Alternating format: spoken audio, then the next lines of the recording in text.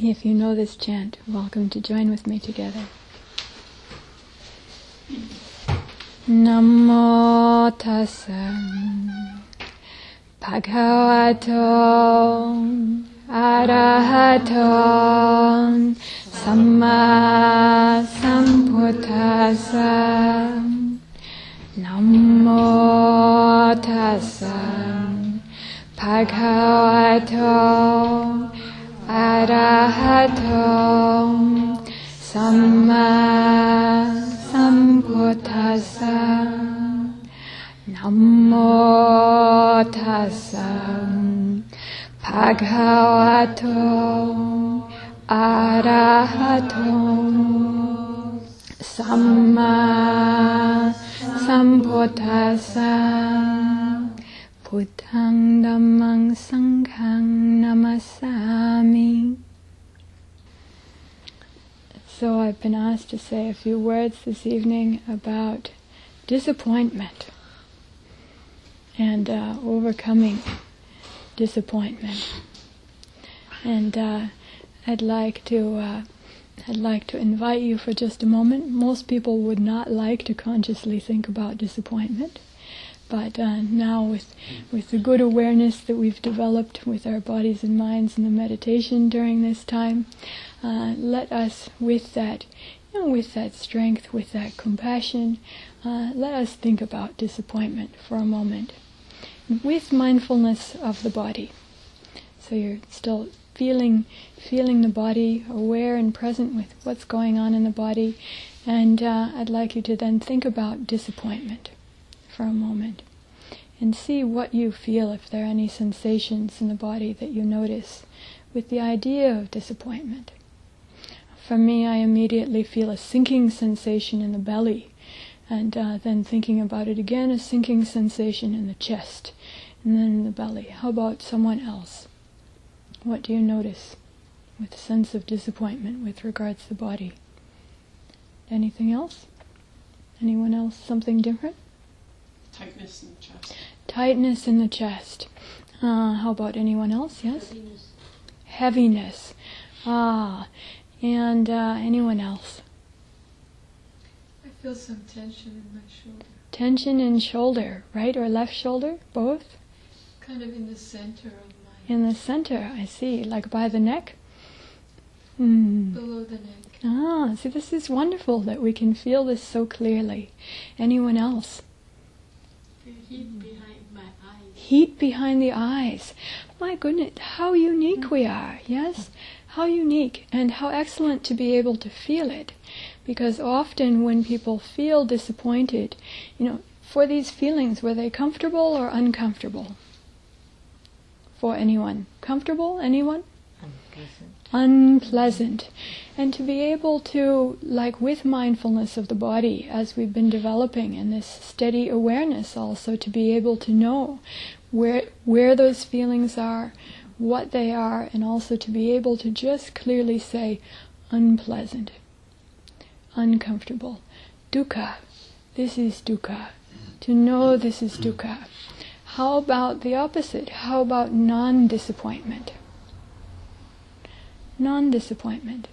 Is there an opposite? What would be the opposite? Another word for non-disappointment. Freedom. Oh, hey. Anyone else? Joy. Joy. All right, that's great. I'm feeling much better already. Do you notice what's happening when you, with our, this human body and mind, if we allow it to be, is so naturally compassionate.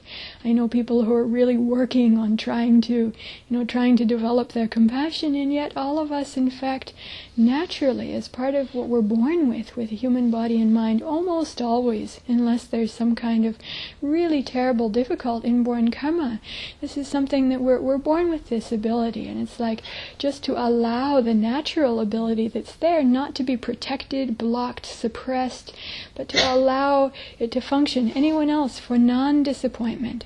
No disappointment. What? Victory. Victory. What does victory feel like in the body? Are you still paying attention to what's happening with the body? Oh, it feels very hot. Hot, that's interesting. And is that comfortable or uncomfortable? Yeah, it's dynamic. Dynamic. Interesting. Do you have any sense of it being like painful or pleasant? Pleasant. Interesting. So I would think, I'm not sure. It depends. I feel like depends on what kind of victory. But the victory of non-disappointment, to me, I feel like excellent. Really excellent. How about anyone else? Non-disappointment. No. Huh? Agreeability. Agreeability. Now there are some interesting sensations. Anyone else for non-disappointment? Success. Yeah, like it's something like a blowing up your ego. Blowing somewhat, non-disappointment does or disappointment does? Pleased pleased with yourself. And then, your ego is bubbling up or something like that. I see. This might be actually a little bit more than non-disappointment. So this is very important that you mention that, because not only is it non-disappointment, but then there's pleased with oneself, and then pleased with oneself is becoming ego, and then it's proliferating and becoming something more. So this is true. It doesn't end there. Yeah. So this is good to observe as well. Does it end? Is it just that, or does it actually go on to become something else? Does it proliferate into something else? And to be able to see and know that, very important. So many people, because these things, sensations like disappointment, are uncomfortable, for almost anyone would say that's uncomfortable, so often we protect ourselves from feeling it, protect ourselves from knowing it. It's not that there's not something happening in the body. It's not that there is no tension in the shoulders, or that there is no, the guts, the descending in the belly, or, whatever, that heat behind the eyes, whatever. It's not that it's not there, but often people don't allow themselves to really feel and see and know it. But it's going on. It's like it's going on in the body anyway. And if it's not seen and known, and we're not able to go into non-disappointment, sometimes it gets caught in the body. And then those things, like if you hold your hand closed for just a short time, everybody try for just a minute, like close your fist tightly. How does it feel? Painful? Or just regular? Or okay, so just like this for such a short time, and you open it, and then there's that feeling of releasing, feeling of relaxing. But supposing I asked you to hold it for 2 minutes straight, what happens? You're going to open it up, you're going to have a cramp in your hand, and that's going to be painful. And what if you were to hold it for years? Oh dear. And then a lot of protection, because can become so hard and so painful that it's like really feels like needs to be covered over, needs to be protected, like something hard that you have to put a lot of padding, shielding around. Yes? So how easily that can happen if we're not able, if we don't have this kind of base like we were developing with our meditation earlier, to be able to see and feel and know what's going on, and also allow it to, as we were watching everything rising and passing, allow it to rise and be known, and allow it to pass, or to go to the opposite, to go to what is more healthy and wholesome. This is like the muscle, like we closed our fist, and then consciously with our mind, directing our mind, then thought, open. Yes, and that muscle opened. And so it is so important to be able to work with other things in this same kind of way. So when there's a closing on something emotionally, and there's a response in the body, supposing it were the heat that I was hearing about, and how to know what to think that can bring coolness, or can clear that, because we just observed, just a thought. All of us are just here in this room together, and yet just the thought of disappointment and these effects on the body were there. These are real, tightness in the shoulders and heat behind the eyes, and the various, and feeling in the guts or in the chest, or all real, and can certainly stay like that for a long time. So how to know if it has happened, how to be able to open up the possibility, open up the other idea, even to be able to stop, to sit, to stand. And what would it be like? What would it be like not to be disappointed? In this case, what would that be like? What would that be? And to sit and or stand or lie and wait and observe the shift, observe the change. What would non-disappointment feel like in this case? What would that be like? What could allow me to move into that space? What kind of thinking? What kind of attitude? What kind of whatever? Asking that question. What can do that? What can do that? And then listening, then paying attention and working that muscle. I would suggest, like we just did this ourselves, I would suggest with nothing first. Means we thought about this, we all have experience, but it's like nothing is happening with this. We're practicing just for practicing, just with nothing, just getting a sense of what that feels like. How to work this muscle of the mind or muscle of the emotions, of the psychology in this kind of way. What it feels like when it closes or whatever that motion is, what it feels like when it opens or unbinds or releases, whether that's a burst of energy upwards or outwards or whatever that is. But there's more than that, because that's like working with the after effect. So when something has happened, working with the after effect is very important. Not only is there that part, there's the possibility to learn from it. If, like in our meditation earlier, we're going into the cave, we're discovering what is there, this cave of body and mind. This is to learn something, to see something, to know something. This is to gain insight into what is going on in body and mind and how it's working. To see and know what's happening, this discoverer's mind, the inquiring mind, the inquirer's mind, yes? The investigative mind. This is the mind of insight, the faculty of insight that then allows us, we make that steady, clear, calm, balanced, stable space, and then allows us to see into and see what is actually going on with this phenomena. These patterns, these stalactites and stalagmites are layers of things that are there, whatever this is in this cave, yes? So the different caverns that are within.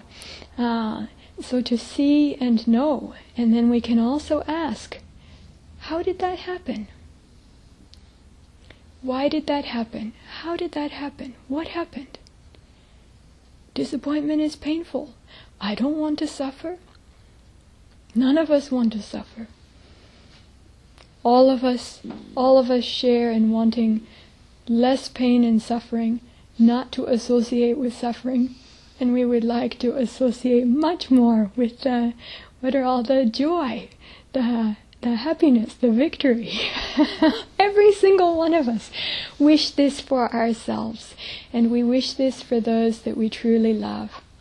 We, in our deep heart of loving them, and that deep heart of compassion, we also wish this for them, as we wish it for ourselves.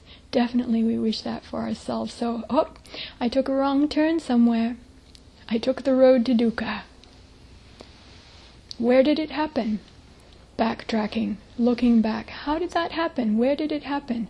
I took a wrong turn somewhere. Where did it happen? What happened? How does it happen? Do you know? Have you paid attention? If you've gotten disappointed, do you know? How did you get into that? How did it happen? Ayya Vijana. Well, it was the same thing when you're talking about the fist. It's grabbing onto something, Oh. wanting it to be a particular way, grasping onto Grabbing something. onto something, wanting it to be a particular way and grasping onto it. What are you grasping onto? Are you grasping onto the real thing or an idea? Are you grasping onto a real thing or a fantasy? What's being grasped? Fantasy, someone says. Any others? What is it that you're grasping? Aversion. Grasping aversion. Oh, there you go. Disliking something, yes? Had the wish for it to be different than it actually was, different than it actually is.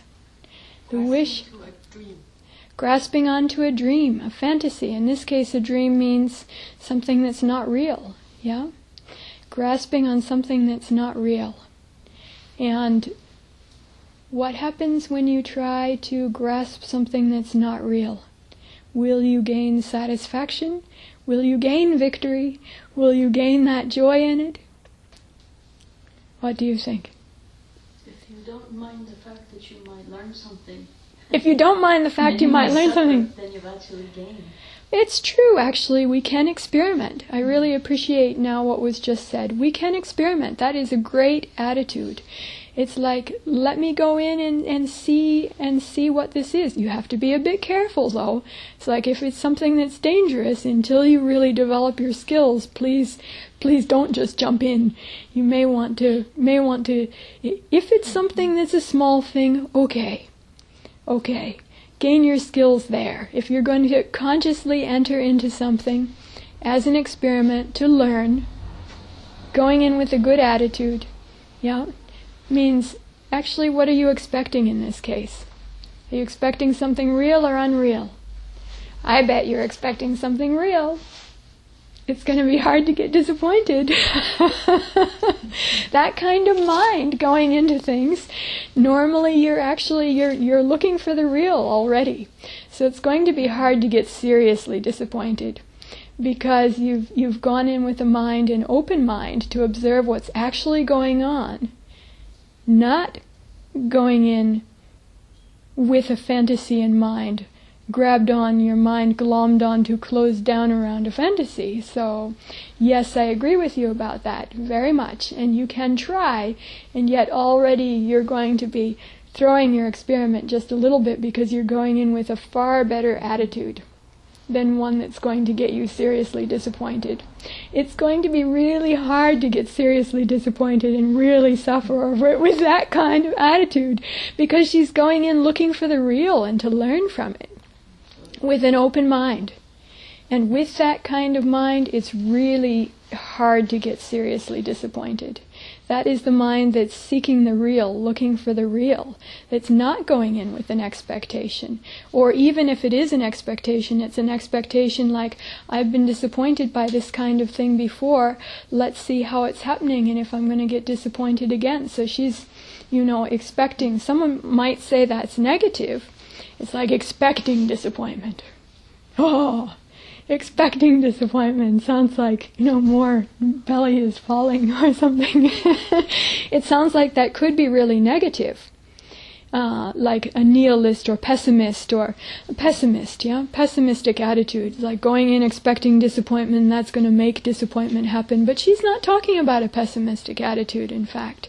She's talking about a very realistic one, that's like knowing, actually, yes, I've driven down this road before, and I know if I turn right, then there are some potholes here. And thinking there will likely be potholes, not thinking, I've driven down this road and there were potholes before, and if there are potholes again today and they didn't fix them, I am going to just,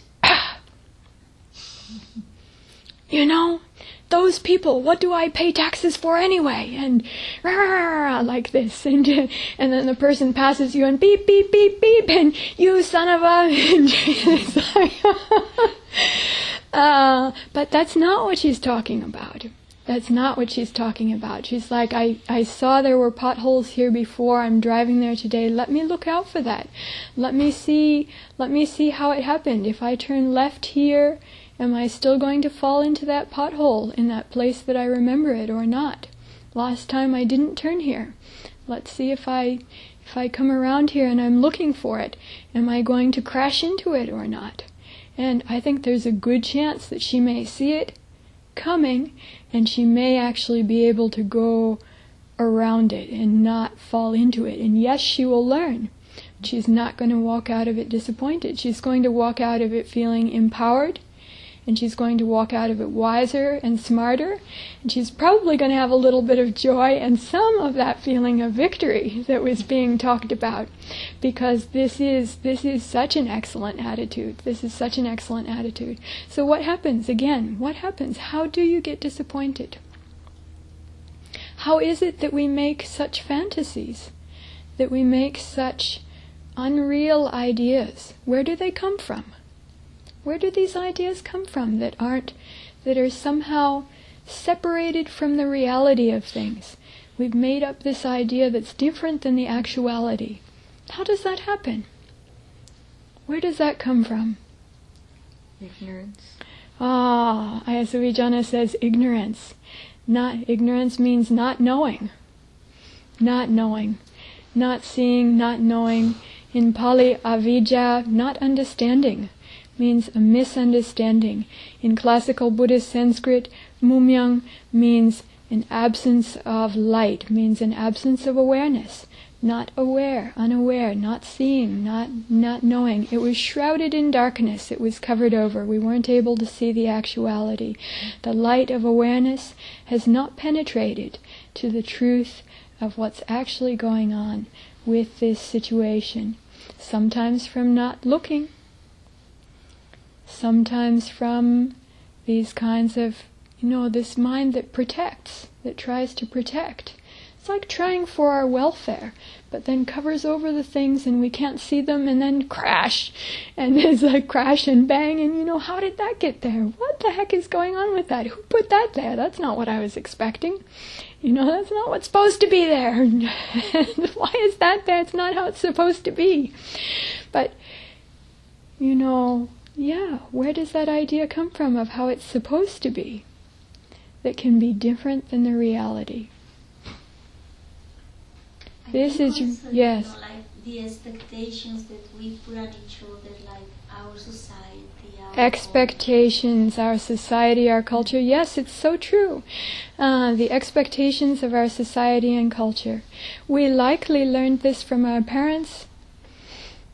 If our parents had unrealistic expectations, or if there are a certain amount of them around in the society and culture, and if we just took those in, and then they seemed like they became a part of us, and we just believed them. Someone said there's Santa Claus, and we believed there's Santa Claus, and when we found out that it's our parents, disappointed. They lied to me. They lied to us. The whole society has made up this lie. How could they do that? Why? Why do we do such a crazy thing? It's like, what is it? Deceiving hundreds and thousands and millions of children as a social culture. Tooth Fairy and Santa Claus and like everybody who dies is going to heaven and this kind of thing. And it's going to be, you're going to get married and you're going to be happy forever after. You're going to ride off on the white horse together and you're just going to be la-di-da-di-da-di-da and happy and nothing's ever going to happen. You're not going to get sick. You're not going to get old. Better shut those old people in the home and don't look, don't see. And the dead ones behind, heavy-duty bolts and locks on the casket. Heavy, heavy, heavy. And then bolts and locks on the door and tinted windows. And then there are the 2-3-layer curtains and close it all off. Not going to see because it's different than the fantasy. And then we live in this world at risk of seeing the actuality of things.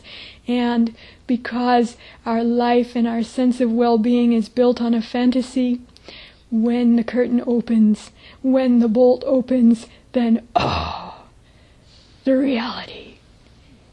And if we thought the fantasy is good and the reality is bad and wrong, then when that happens, we'll feel like the good has been taken away, and the bad and the wrong is what's left. Oh dear. But for the reality-oriented mind, just the opposite. I would say that every real religious teaching is truth-centered and truth-oriented. And this saying, the truth will set you free, is not a false one. Living in a fantasy world is dangerous. especially when the real world exists.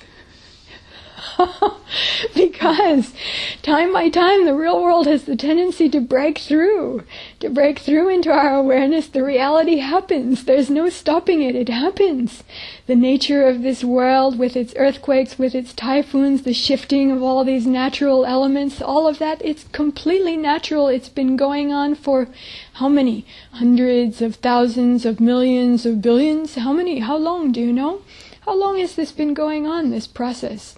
Even if there have been, as in the Buddhist text, universal eons of expansion and contraction, these bodies are made of the crushed dust of how many galaxies, you know? It's like we can try to imagine.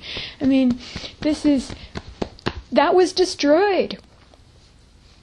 Our food has grown out of things that existed previously that are destroyed. Our cars are being powered out of what existed previously that's become fossil fuel, and you know, all of this. Yes, the sun is burning things up. This body is burning things up. This is the actual nature of our world. And what about our mind, our hearts, our relationships? Yeah. Did you actually ever see anyone who did meet Mr. or Mrs. Right, and then they were just completely happy together forever, and they didn't get old and they didn't die, never lost either one of them?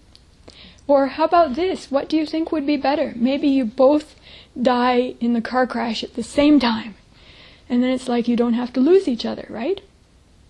But how are you going to do that without grieving friends and relatives? You know, we can all die together. And it's like thinking realistically about the fantasies. Wouldn't that be great? An asteroid will hit Earth and we'll all die together, and then none of us have to grieve over each other, right? It's just, if you start to think about it, it just starts to get, you start to see it's fantastical. It's fantasy. What are we wishing for? What are we longing for? And can we attune our minds? Can we attune our interest to what is real and actual in that kind of way? Not with a sense of aversion, not with a sense of betrayal, not with a sense of it not being how it's supposed to be. Means different than the fantasy, different than the yarn that's been spun. Can we do that? Can we do that? What is it to incline the mind, incline the heart, as in these great religious sages, this mind of such incredible yearning and devotion for seeing and knowing what's real, what's true, for wanting to get through the ignorance, feeling that the ignorance is the enemy, if there's any enemy. The misunderstanding is the enemy. The ignorance is the enemy. Often for those who meditate a lot, who are very sincere about the practice, they start to feel like that. I personally think don't have to be quite so negative. Don't necessarily have to look at it as an enemy. But certainly it's hard to find any kind of afflictive mental state or afflictive emotion that doesn't have ignorance or misunderstanding or a false expectation or an idea that's unreal. Means ignorance as a main causal factor. Have you ever experienced you got upset with someone? Something happened, you got upset with them, you got frustrated, and then you heard from someone else about what happened, and then you realized, oh, that's what happened. And then you felt this great sense of relief because suddenly you understood. That's what happened. That's why that happened. Oh, wow. And there was that unbinding and releasing and opening and all that that you had about how could she and how could he and this and I really don't like when they do that and I wish it weren't, and these kinds of things.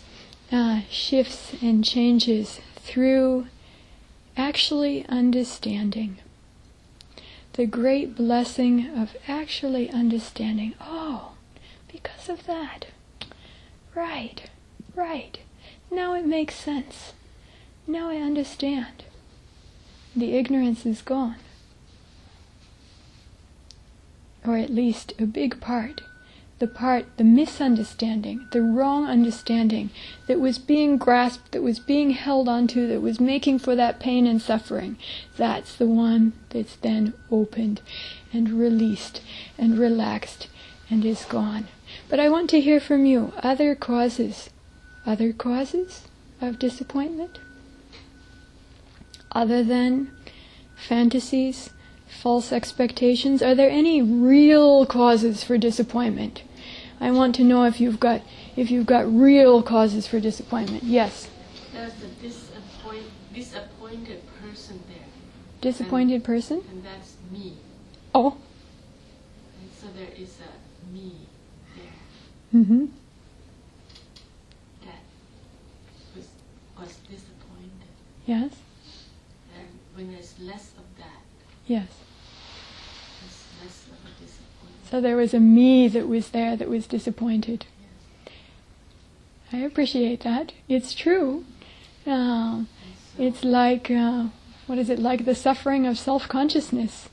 It's hard to have when there isn't self-consciousness there. when you're not feeling self-conscious, that suffering is not there. So that's true. This is about the idea of there being a me. The I center. The I often against the other person, against the other thing, against the world. And in this case, is the I right or not? Often in this kind of case, there's the feeling, I'm right, and the other is wrong. What happened is wrong. What the other person is thinking or saying is wrong. And I know better. Now I'd like to ask everybody, like maybe every one of us has had that experience, thinking that we know better. I would say that Sumedha knows better than everyone else, and I know better than everyone else, and Ayasui-Jana knows better than everyone else, and Holly knows better than everyone else, and April knows better than everyone else. Every single one from their own perspective can feel like that they know better than everyone else, and that can be constructed then to think that I am right and everyone else is wrong, or the other is wrong, or the things are wrong, or how it happened is wrong, how it was done is wrong. Sometimes I think it's true. Supposing you knew what was supposed to happen, you think you knew what was supposed to happen, and what happened was different. Or thinking I'm wrong. I'm all wrong. Yes, there's the other side of it. And this is very important because she's brought up about ego, about a kind of self-fabrication. Yeah? And this is the other side. There's the side of thinking I'm right and the other is wrong. And there's the other side of it, which is not self-aggrandizing, but self-depreciating, which says, I'm wrong. Sometimes it can even say, when it gets activated, compounded, can even say, I'm always wrong, and I'm so bad because I'm wrong. Why am I always wrong? Why do I always get it wrong? Like this. This is the other side. It's important to know that this is the other side of a kind of ego, idea about ourselves. An idea about ourselves. Are these ideas about ourselves changeable? I see nearly everyone nodding. I'd like to get feedback from those who didn't make any response. Are these ideas about ourselves changeable? Or are they fixed? Are they permanent? Changeable or permanent? Changeable. Interesting. Changeable. So the Buddha asked on a number of occasions about the things that are changeable. Are they right to consider that is atta or atman, means truly, essentially, ourself? And said that would only be right to think about it like that if it were unchangeable, if it were immutable and unchangeable. But what is changeable is not right to hold in that kind of way. So important to know this. These things are not solid, not fixed, coming together of certain conditions. When those certain conditions shift and change, as conditions do, changeable, not our identity, not truly our identity, just something that came together in a particular way at a particular time that's not going to last forever. It's going to change and become something else. Sometimes people experience both sides. It's like in the morning I thought I was right, but then later on I realized I'm wrong. And then the next morning I was pretty sure I was right again. Like being, I don't know, on a roller coaster or something. It's like right and wrong and thinking that we have to know whether we're right or wrong. But we do. Also, we get taught like that. We get taught like that, don't we? We get taught like that. Yeah. And we get rewarded if we meet somebody else's idea of what's right, and we don't get the love or the affection or the praise or the honor or the reward if we don't meet somebody else's idea about what is wrong.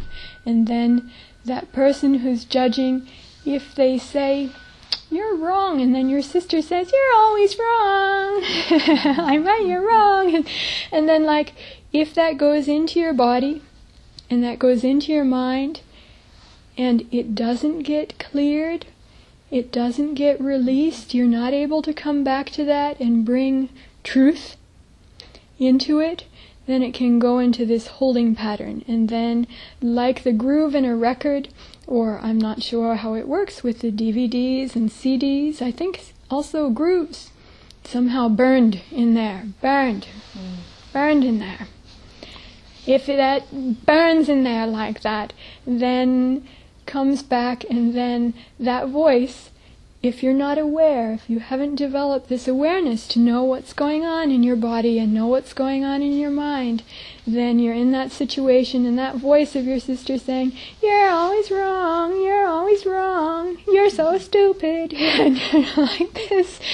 And then it's going on, even we're 80 years old, or 70 or 60 or 50 or 40 or 30 or 20, but still it's like how many years ago, and then we're playing that back. If we just get hooked into that and we buy into that and we believe that's me, we can just play that over and over again. And was it painful when that happened? Certainly. You're like, when you're there, you're in tears. "I'm not always wrong." You're stupid. You're wrong. And then you both grow up, and then you're like both holding this thing, and it's like two people who are like, maybe one has is on the meditation retreat in Thailand, and the other is here in the United States, and something happens, and it's like this one is like, "Oh, I'm always wrong," and that one's like, "Oh, I'm always wrong," and from 20 years ago, if we don't know how to see and care and stop and ask, is that real? Is that true? So I would recommend the path of the truth seeker. I would recommend consciously making the intention, if it's right for you. For me, this has been a big stopping, a big place of stopping, kind of like the meaning of Sankran. Now, with the idea of the sun being at the zenith in the sky, and then it appears to come up to that and then turn around and go the other way, it's like a big stopping and turn around. That is recognizing I am suffering from what is unreal. Unreal. Let me turn my heart to what's true. Let me incline my heart to what's true. This is the path of being a truth seeker, the one who embraces truth, the one who loves truth, the one who adores truth, the one who is so more interested in truth than any fantasy, than any lie. But I mean, of course, the fantasies, the lies, the misunderstandings have their truthfulness too. A misunderstanding is just a misunderstanding. A fantasy is just a fantasy. A dream is just a dream. A misunderstanding is just a misunderstanding. The mind can become steady, equal, and very safe in what's true. And for me, I love that part. This is safe. What is true is a safe and secure refuge. The reason it's a safe and secure refuge, the reason it's worthy of being called a safe and secure refuge, is because it's true. And the truth is immutable. Means for a fantasy, it can be shaken, it can be destroyed at any time, always living dangerously. It's a gamble, and it's a gamble that we have to lose sooner or later, even if we don't realize we're losing already, because living in the truth, embracing truth, loving truth is such a greater life than living a fantasy. Living a fantasy, living amidst fantasies, is living amidst shadows. It's like having ghosts as companions. Then you feel, why can't we be real with each other? There's no depth in this relationship. There's no real meaning in my life. How terrible to feel like that. How awful it is to feel like that. And yet, if we live in that kind of way, if we live amidst fantasies, then we're living amidst these shadows, we're living amidst these dreams, then it will feel like that. If we live in truth, we can touch down into the depths of the meaning of our life fearlessly, because nothing to fear there. Our mind embraces truth. Our mind loves truth, is inclined to truth. This is what we are looking for. This is what we are seeking. So nothing to be afraid of in that. And that can make us intrepid. That can make us fearless. It can be a great base for strength. It's like a kind of solidity that's deeper than the earth because it penetrates everything in this entire universe and beyond. It's the truthfulness of things. I've heard some people these days even speaking about like the truth of all things as a New Age synonym for God, or New Age synonym for Nibbana, both. The truth of all things, the actuality of all things, as a synonym for Dhamma. Yes? Mm-hmm. The truth of all things. I am a truth seeker. Where will I not find truth? Where is truth not available? What is not true? Is there anything, actually, that's not true? We can make up all kinds of ideas, dreams, fantasies, concepts. They're true just like that. True as an idea, true as a dream, true as a fantasy, true as a concept. Might not be anything more than that. But true just as that. Concept is just a concept. Idea is just an idea. Dream is just a dream. Fantasy is just a fantasy. And if we are truth-seeking, no problem with that. My mind is harmonized with that, easy with that, steady with that. Fantasy is fantasy. Not at war with it. It's just that. Steady. I don't have to put myself down over it. I don't have to put myself up over it. Just steady, just like that. Yeah? So, I'd like to pause right here because we got started a little late this evening. I don't want to say in truth late. I feel like we started at just the right time. Different than the schedule, but the time that was right for us. In fact, in truth. That's my mind. And I looked at that time, and now this is the period of time that we had scheduled, and I would like to give time if you have any particular questions about this that you'd really like to address, and also if anybody needs to be going because of what time it is, to please feel free to do that. Please feel free to take care of what you need to do. Do you have any? Are there any particular thoughts, questions, issues, something that didn't make sense, or not addressed, or? You make us feel like disappointment is now our friends. Really? Well, it can certainly be a good teacher. It could be a good teacher. I mean, what if you... It's our teacher this evening. It's our Dhamma teacher. Have satisfaction and don't have less of a disappointment. More satisfaction and less disappointment. Even more so that it's real, right? Because the message is that be careful of what you think is real. Yes. But if you somehow, by the sheer luck, you keep getting kind of what you expect, just by chance. Oh, yes. What if we keep getting what we expect? This is really living dangerously. Yeah, don't we think this is so lucky, right? What you want, what you expect, you just get it, and then, it's true. That can really build up your danger, because often when people have such a run of luck, if they're not truth-oriented, if they are truth-oriented, they have such a run of luck, and then if they are truth-oriented, it's going to be hard that they're going to have the false expectation, actually. They're going to be expecting the real. This is one of the things that I love about this path that I've noticed over time. It used to be, and when I first entered into monastic life, I had so much idealism. I had so much expectation that was completely unreal. The actuality of it was really different, and I got so hurt by that. And not only did I hurt myself, I also hurt other people. I blamed them, I complained, I challenged them. I'm like, this is not supposed to be like this. I think I know how it's supposed to be, and the situation is different than that, yeah? And I suffered so much over that. How many days and nights of angst and, feeling like it's wrong and it shouldn't be like that, and how I suffered over that. It's an awakening. It's an awakening. And a big turnaround, a real turnaround, to come to stop and realize all of this angst is over my having ideas that are different than the reality. And what do I think, where is that going to lead me? Other than with lots of angst to the grave or the crematorium.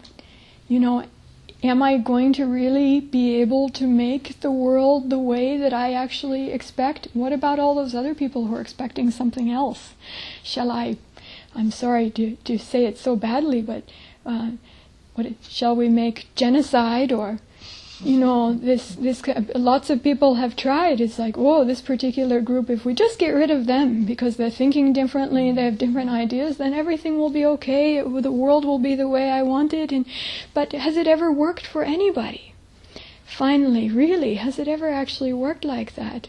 Even it seems like somebody gets on top for a moment, like they're on top of the corporate ladder, and then someone else comes up the next day and big news, knock them down, someone else is number one. So fast, yeah?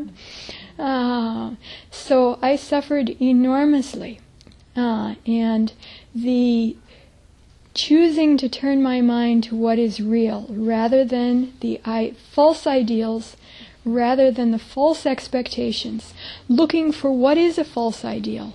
How can I know it's a false ideal? Because it doesn't match with reality. How can I know it's a false expectation? Because it doesn't match with what's real. Yeah? Trying to look for the real. Embrace the real. And I found that over time, with this turnaround, there's this strange thing that happens.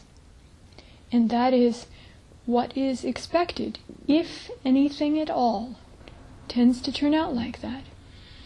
But not in the kind of way where it's like, I got what I like.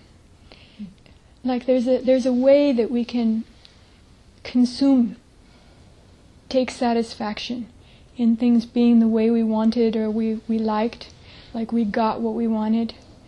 And if you feel that in yourself in that kind of way, please know you're living risky.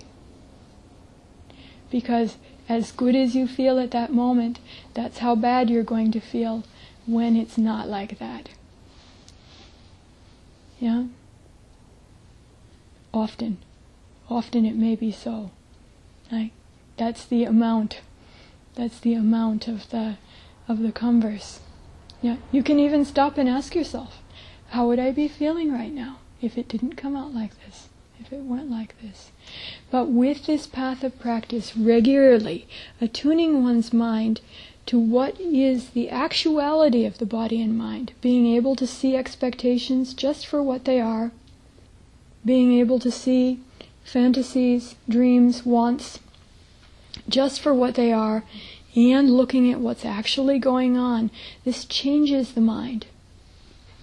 It changes the mind. It changes the mind in such a way that what happens is you find that your ideal is like coming smack on with what the people and things are actually doing. Your expectation is aligned with what the people and things are actually doing. You expect your spouse to be human and to be really truly who they are, as they are, with all of their strengths and weaknesses. And so for your children, so for your parents, so for your co-workers, so for your Dhamma friends, so for the people that you're sharing the highway with. You don't expect that everyone on the highway is going to be super happy and think if someone cuts me off today, rather than thinking and to them, maybe how about you might think, okay, there are going to be people in a hurry. What if I leave myself a little bit of time? And what if I look out for them? And if I see them, what if I offer them as dana, the gift of that space, being seen and being offered to go ahead, rather than having to bump and cut in front and this kind of thing. Many different ways to do it. Yeah? So expecting the real, expecting the actuality, in as much as you know what's real, comes out very, very differently. Very differently. Different experience. I want to recommend it, even though I'm just little bit of a practitioner with this, my whole life, but little bit of a practitioner with this, in as much as I've worked with this, it's like, wow, really amazing. This is very different. This is such a different way to live. This is so much easier. I have so much more good energy. Experience of life is so much better. I'm not getting into trouble, getting afflicted, conflicted, and all this energy bound up and scratching and raking against, what is it? Just my ideas. Ideas. Clear the slate of body and mind. Sweep, clean and clear. Clear that out. Now what is it? Let that go. Why keep those ghosts? Why keep those fantasies, those demons, in my house? They're not self. They're not me. I am so much easier without them. I think that my difficulties a lot is I plan, organize something, and that is planning and organizing. Yes. At the end, and then I put in so much effort to put in my pieces. Yes. And then other people have to put in their pieces in order for it to reach the goal. Right. And so I planned for them to put in the pieces, but then they failed to do so or didn't do it. Right. Enough or failed. Yeah. One way or the other. And so it didn't reach the goal. And at that point, at that moment, I was furious. Yes. And even though I tried, I think in general I was able to see that it's just my own wanting that goal. Or everybody wants the goal too, but it didn't happen. But still, it shows. Yes. It shows either in it's just show on my face, Sure. show on my voice, and then it's kind of bother me. Although I don't let it bother me a lot, but it shows a lot. I guess so. It must be. I must feel that way, and I think that I didn't quite know how to do hold both at once. Why there is a plan, there is a goal in doing anything in life. There is that have to work in steps like that. There's a process. So the more I put into the process, the more I was looking for the fruit of it, and then it fell apart because I didn't get it. Yes. And I was just like angry. I love this expression. There's one neighbor to our hermitage who likes to say, "We make plans and the goddess laughs." I think it's a variety of "we make plans and God laughs." But I kind of like the expression, because it's like, if we make plans and we don't have all the information, we're not holding all the cards, and we didn't know there's something else scheduled to be happening, then it may be different than what we planned, right?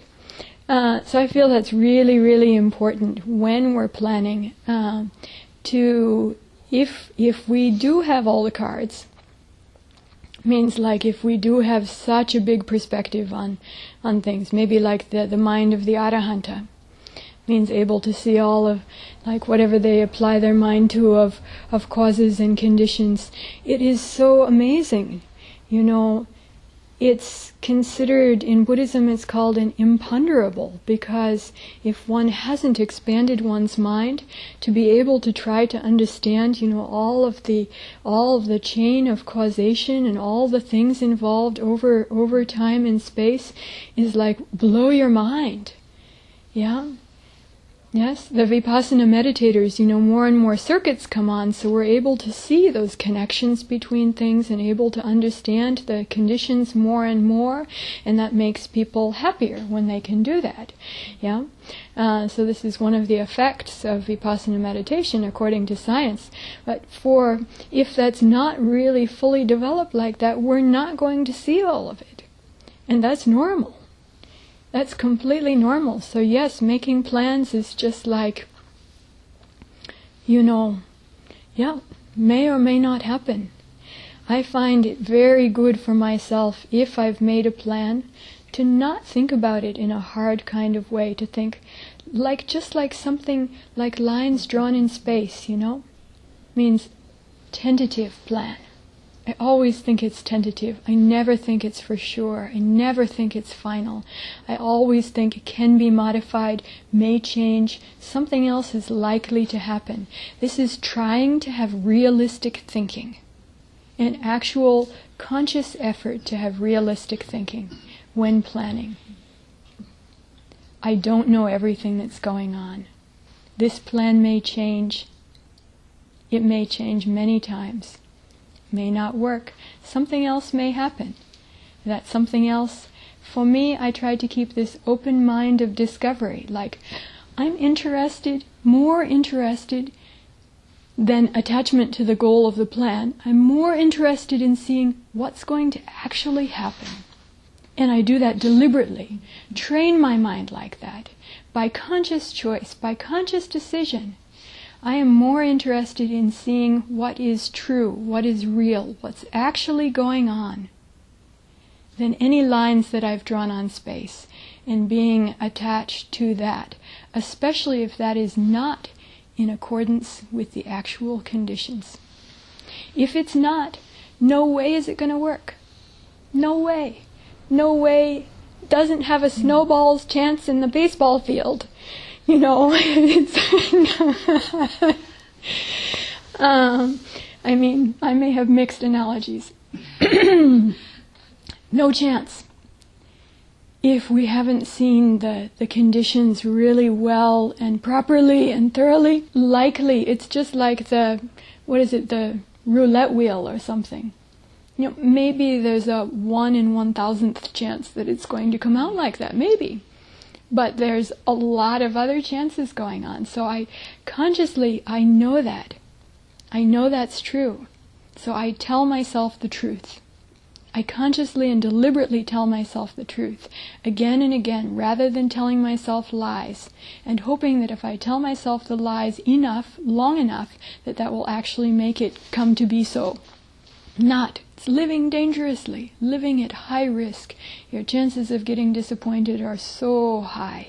Yeah, and even, like Susie was saying, even if you do get that 1 in 1,000th chance, then you're attached your mind to what is such a risky chance, and then you live more dangerously.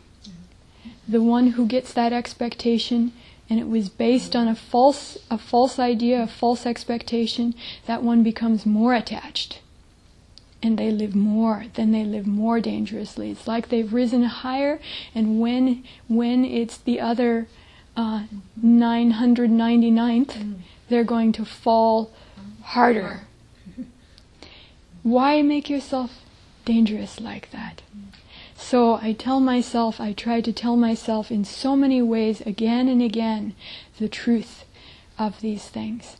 And telling myself the truth, when the truth happens, no disappointment, not a big surprise. And if I accidentally didn't tell myself the truth about it, then I try to learn what it is. What was true? What is true? And then next time, tell myself that. Because that makes you safe.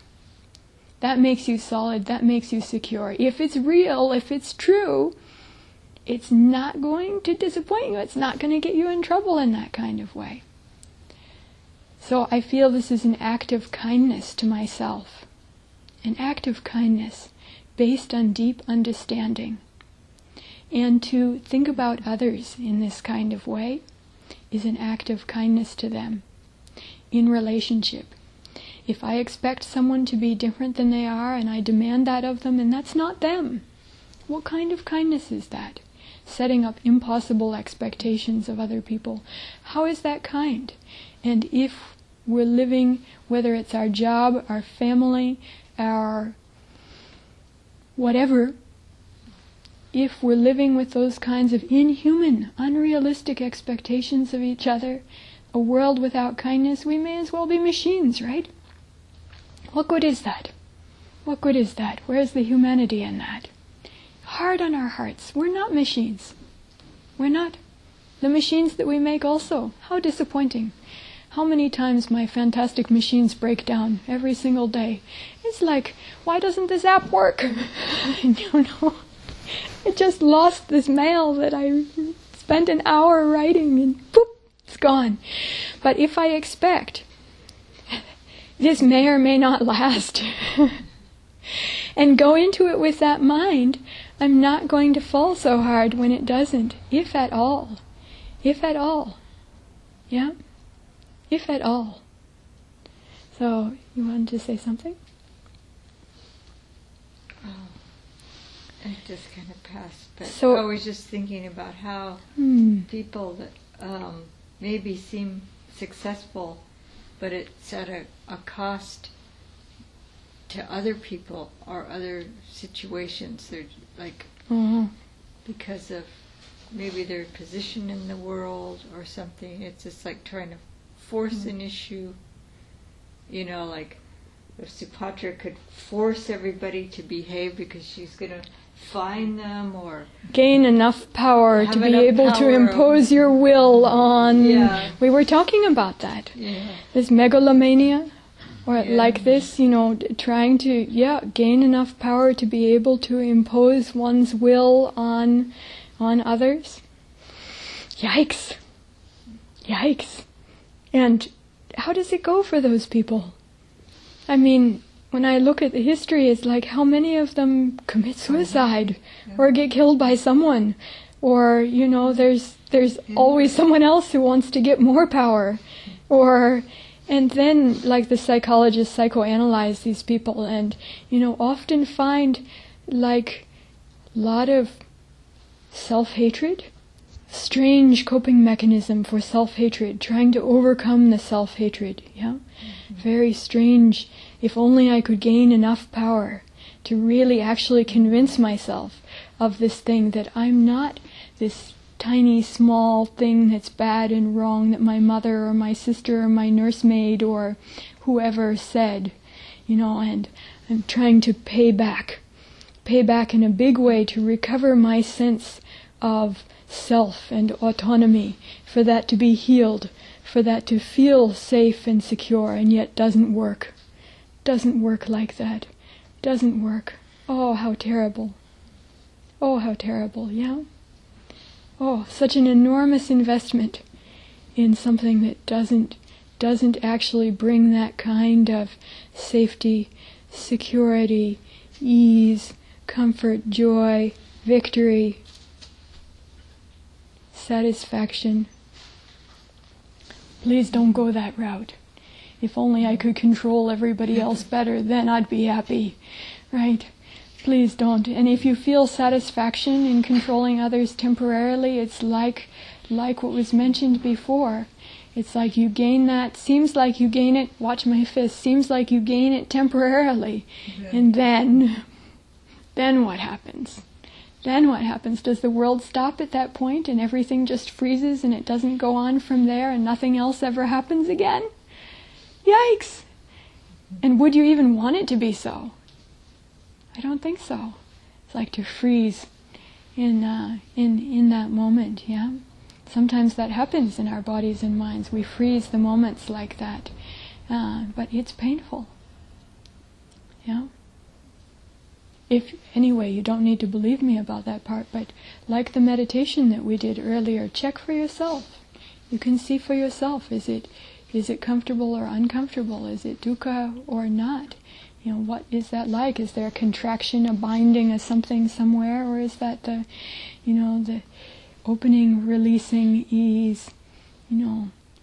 Is it stable? Is it deep? Is it true? So, attending to truthfulness. This is one thing I have not ever found to be shallow, not ever found to be without meaning, not ever found to be disappointing. Can I ask you a question? Maybe last one. Okay. I'm raising 2 children. Yes. And I talk to them a little bit from what I learned from the Dharma. And then I don't think I say it the right way because I make them depressed and scared of the world. And they are young people that I wish they would be happy, but they become very afraid. And I always regret talking to them. I always feel so sad that I don't know how to talk to them. Because if I tell my daughter, Samadhi, she has a boyfriend that is really nice. And I think they love each other a lot. And I say, oh, please don't marry John, because he will get bored of you and he will go looking for another woman. And you're going to feel so sad, or maybe you will get bored of him because they are their first love, they are just in love and they are first for each other. So I say, oh, it's going to be so painful. Please don't think of marrying John. You both need to do many other things, and then maybe later if you meet again, maybe you want to be with each other. And then she got so sad, and then she said, Mom, you are horrible. You make me get so afraid of the world. You make me feel like nothing is going to work out. I hate you. And then I feel like, how can I talk to my children? Like that kind of reality that I try to talk about without scaring them. And then they're so young, and now they are depressed. Now they need medicine, and it's so like I don't do the things right.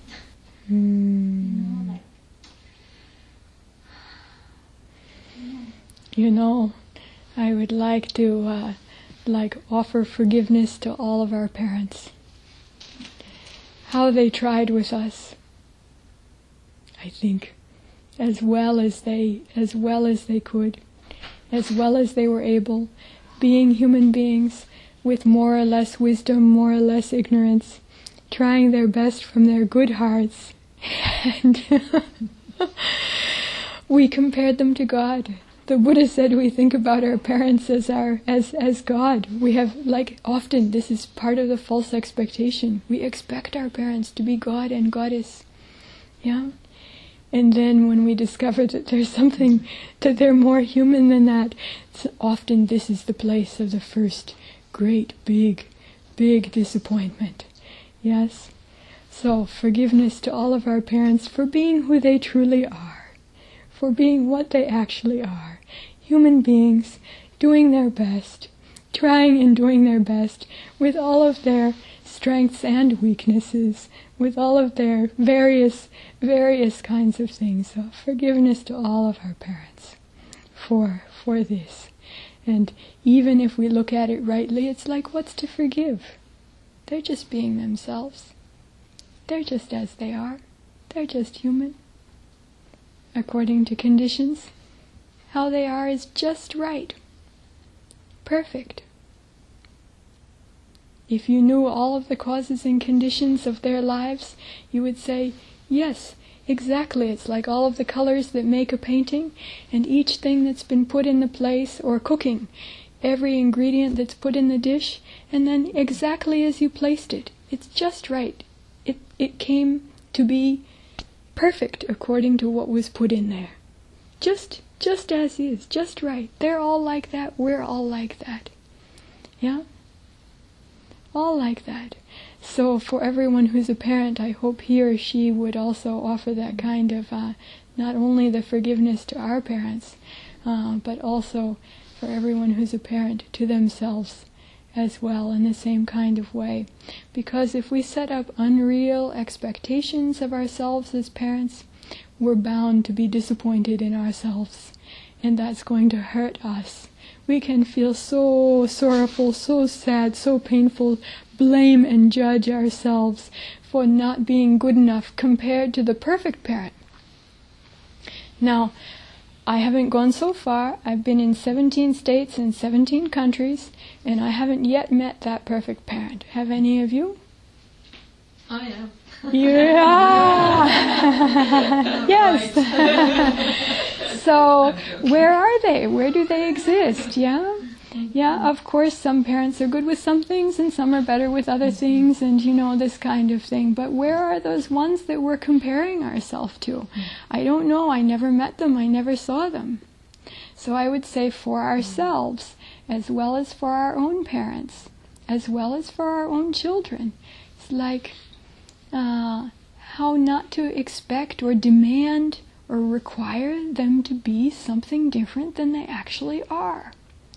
How to love them for what they are, for who they truly are, to understand them, understand them as they really are, as part of embracing the real, the reality, the truth of this being with whom I share such special karma. How can I love them? How can I know them truly as they are, actually? Not at war with any part of it. Yes?